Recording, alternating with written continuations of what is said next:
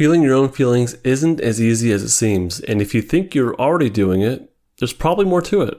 My name is Justin Panseri. I am a licensed marriage and family therapist and your fellow trauma nerd, helping you understand and apply the science of connection to daily life. Welcome to episode 55 of the Polyvagal Podcast. This one was originally from an Instagram Live, which I do every Sunday night at 9:15 Pacific. If you're one of the super fans, stick around after the main topic. I have two announcements, a homework assignment, and something from one of your fellow superfans that really touched me. But before I get into things, put yourself first. I keep every episode as safe as I can. Just by the nature of the topics, you may experience some stuff come up. Take a break if you need to. How to feel your feelings. I put out a question just asking people, what are you stuck on? I got a lot of responses. This is one of them. Someone asked, how do I feel my feelings? And it's a great question, and I know this person's not alone in this. And if you're in a shutdown, more the bottom of the polyvagal ladder, if you're in that very disconnected place, feeling your feelings is not easy. And it kind of might seem like they're not there. And I think in large part, they're really kind of not there. Now, there is some stuff going on inside your body. There are some bodily sensations. There's still stuff going on, but if you're super disconnected, and part of being shut down is really being disconnected from yourself. I think for all the defensive states, but I think shutdown it's more pronounced that there is a disconnection from the self. Maybe not a full-on dissociation, but it is a big part of that is being disconnected from the true self or the truer self. So feeling your feelings when you're in a shutdown place, that's quite a challenge. The motivation to look inward, the courage needed maybe to look inward, it's not quite there. So it is a big obstacle. Something I see a lot with my more depressive clients is the interest of looking inward, the energy to look inward, the curiosity to look inward. All that stuff is it's just not there. And if they do look inward, if I ask them to, they're like, I don't feel anything. And that's pretty common. When you're in a shutdown place, your body's in conservation mode. So everything just slows down or gets shut down. That's what we call a shutdown. So feelings and emotions and all that stuff is it's pretty numb. It's pretty flat. Part of being in shutdown is it kind of preparing for death. Your body's perceiving that your life is in danger. Your very life may end. So everything goes into conservation mode. And part of that is numbness. You get disconnected from pain. And I think that includes emotional pain as well. Not just physical pain, but emotional pain. And another part of that is dissociation. Even a little bit, that disconnection from the self. If dissociation is on a spectrum, a little bit of dissociation or a little bit of disconnection from the self, that might fall in that spectrum. But so basically, if you're in shutdown, you're not going to feel a whole lot of feelings. That's shutdown. But even in flight and fight, if you're in this flight, fight, anxious, aggressive, more energized state, it's very challenging, or can be very challenging to be calm enough or curious enough to be with the self. And if you're in a flight, fight place, you're way more evaluative than you are curious. The ability or willingness to be calm and curious and look inward and sit with how you feel, that's not a priority when you're in a flight, more of a flight, fight place.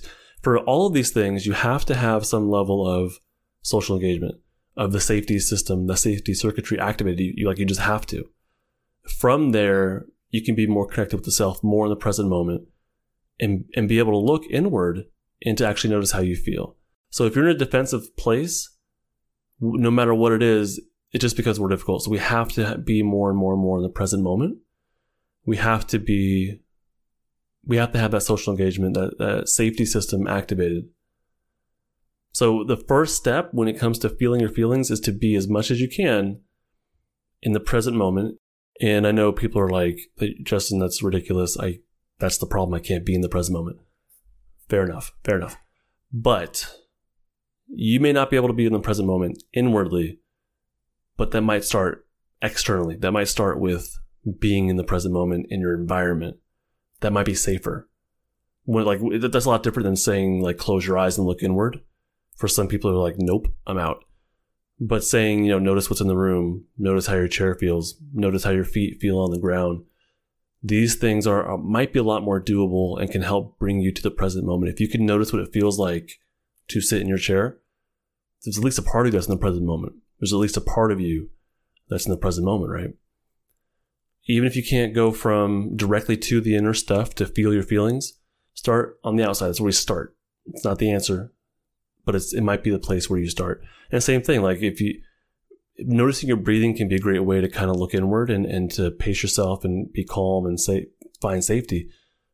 But focusing on breathing is, again, a very difficult thing for a lot of people.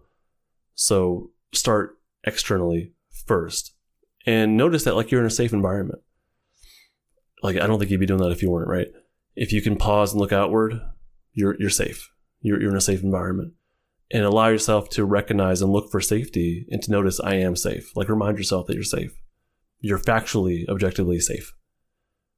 And then you can start noticing pieces of the environment and maybe use your eyes first, just very small. Just use your eyes first and then use your neck maybe to look around the room and look at whatever piques your curiosity and whatnot. But use the outside first, and then we're gonna go inward. And I think the other thing here is if we want to feel our feelings, there's emotional feelings and then there's physical feelings. I'm going to separate those. They're very, very similar, and they kind of go together. But we'll separate those in idea first. And it's kind of like what I just said, where feeling your feet on the ground or your butt in the chair. Feel the physical feelings first.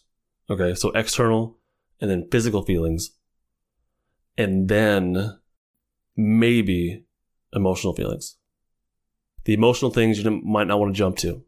Okay, so there's external, and then closer to the self would be the physical feelings, and then closer to the self would be emotional. And then underneath that are some more bodily, somatic kind of feelings. So then we notice the emotion. And the emotion, I think when someone says, how do I feel my feelings? I think that's what they're asking for is my emotions, sadness, depression, excitement, whatever it is, motivation, anxiety. Like, how do I feel these things? So I think that's kind of what they're going for, I'm assuming. But after you do the outside and the physical, then maybe look inward at the actual emotions if you can handle it.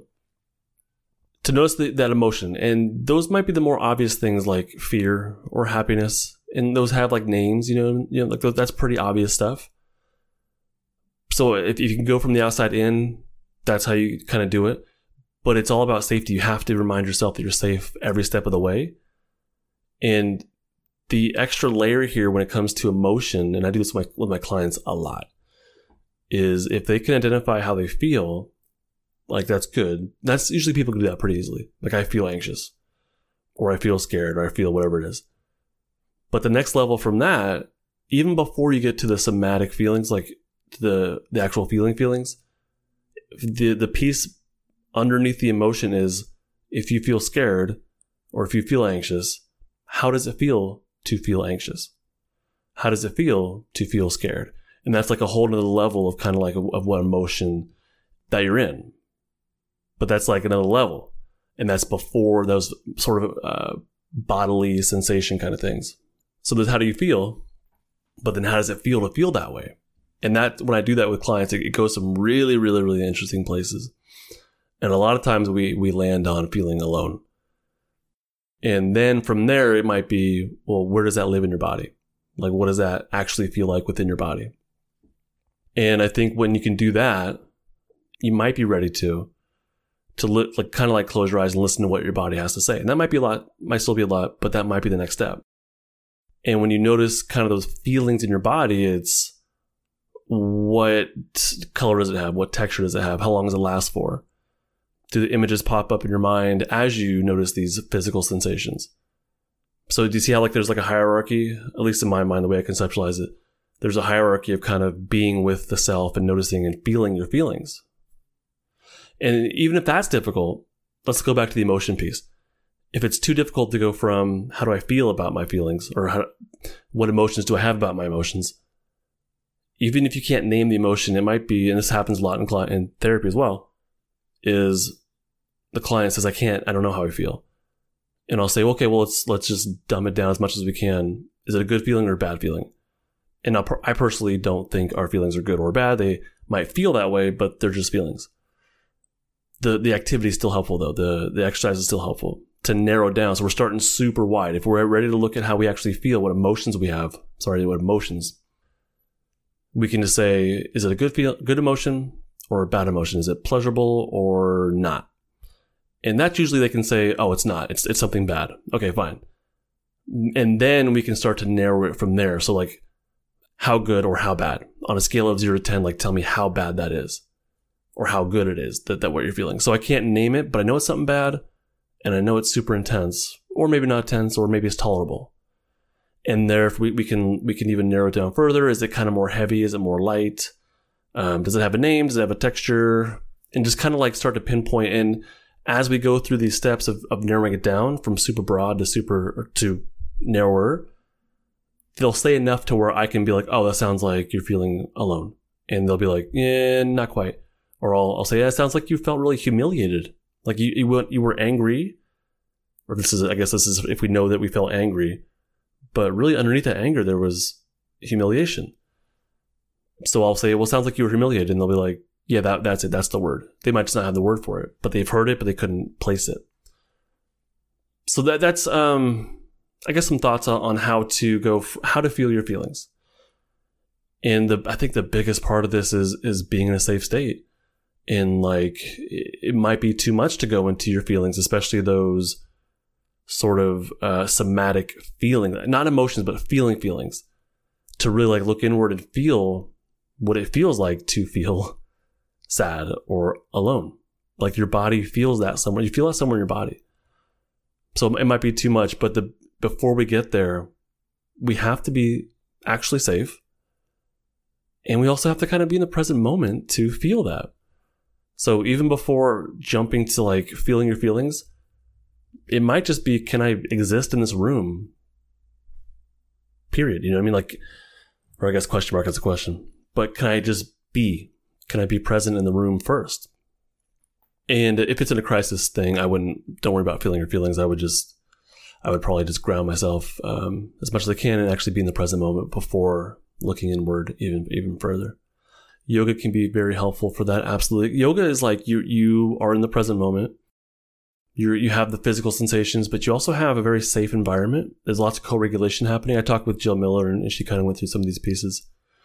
And so all of these pieces are there. And it's not talk therapy, but it's very therapeutic, right? And because all these pieces are present. Feeling the sensation of doing a pose, yeah. Grounding. I have lots of trouble even feeling my feet on the floor or sitting in the chair. I am numb much of the time, yeah. So that when I hear from clients that they're my clients who are in a very shut down place, numbness goes along with it. And numbness is part of a defense mechanism, I guess, but it's part of shutdown. It's part of potentially surviving, because if you go numb during a shutdown, like if a predator is attacking you and you go to a shutdown like collapse, part of that is being numb. Once you come out of the collapse and into a more sympathetic fight energy, if you're numb, like that numbness allows you to not feel the pain of what you've just been through. So you have a greater chance of escaping. Maybe thoughts before emotions, that could be another route. And in therapy, what I'll do is I'll leave it up to the client. I'll say, we can talk about more emotions. We can talk about more thoughts that you have, which feels safer for you. So thoughts could absolutely be, but also thoughts can be a very scary place for people. So it's very, very, I think, dependent on the person. What if you don't have a safe state? We all do. If you are hypervigilant of your own body and somaticizing everything, how do you start feeling safe? Great question. We all have it. We all have a safety state. Now, whether you're accessing or not is different, but it's all within us. That circuitry is within us. And listen to the Polyvagal podcast, episodes 1 through 4 at the least, and you'll get a very deep understanding of this. But we all have it. It's just, the word is neuroception, but really, are we detecting that we are safe? And if we're in that more flight, fight place, our bodies are still perceiving that for some reason we're not safe, even if we actually are.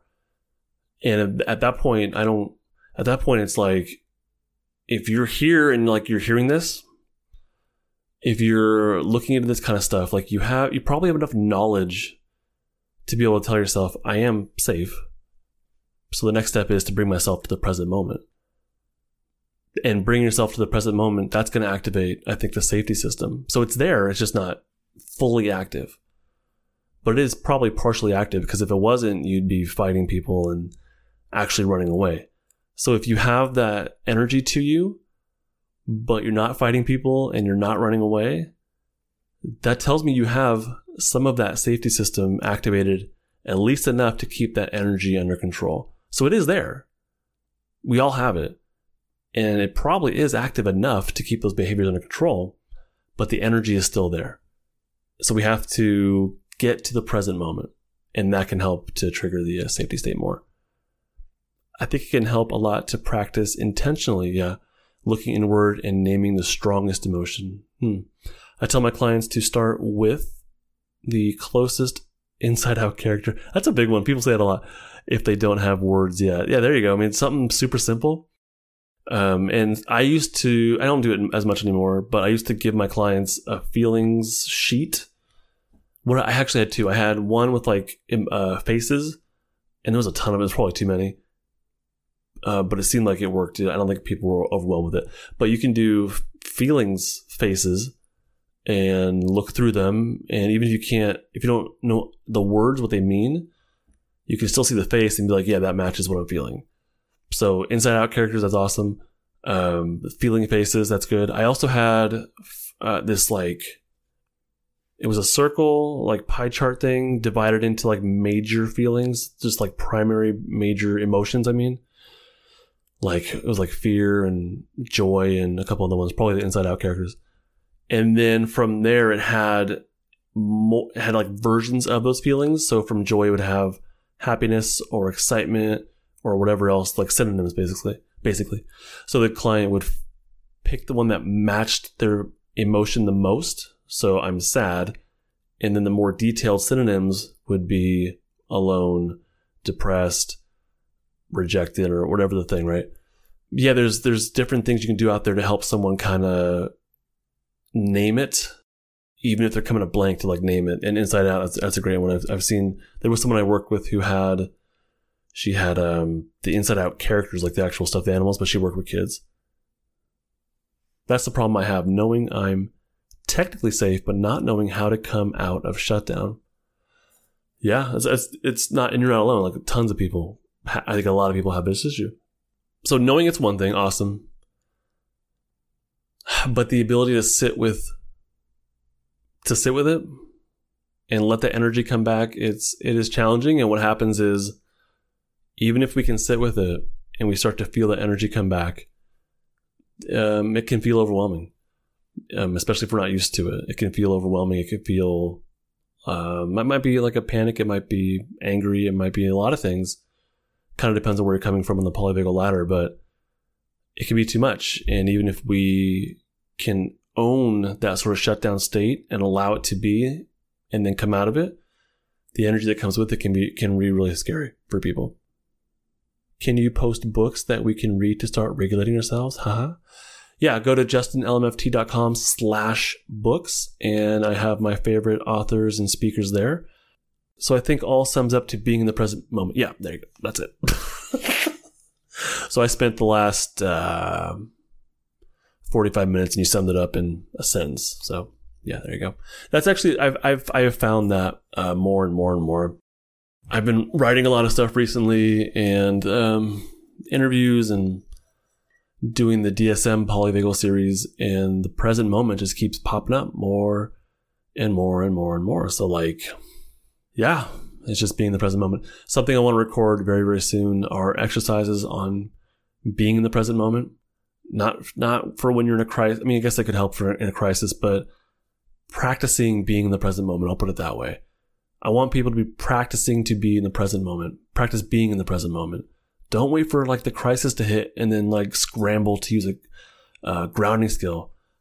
Practice these things before there's a problem. That's what I'm hoping people do. I have 2 announcements for you. I did 2 podcast interviews recently that I thought went very swimmingly. I'll put it that way. Let's Talk About It podcast with Taylor Nolan. She was, I don't know what season it was, but she was on The Bachelor, and now she's doing some social media stuff. She has her own podcast. It's called Let's Talk About It. I thought that went really well, really fun listen. And the other one that I thought went really well was Beyond the Pink Cloud with Dr. Alice Kirby. Definitely recommend you listen to this one. I don't think Dr. Alice Kirby was on The Bachelor. I might be wrong about that. I haven't seen the past few seasons, but I don't think she was on it.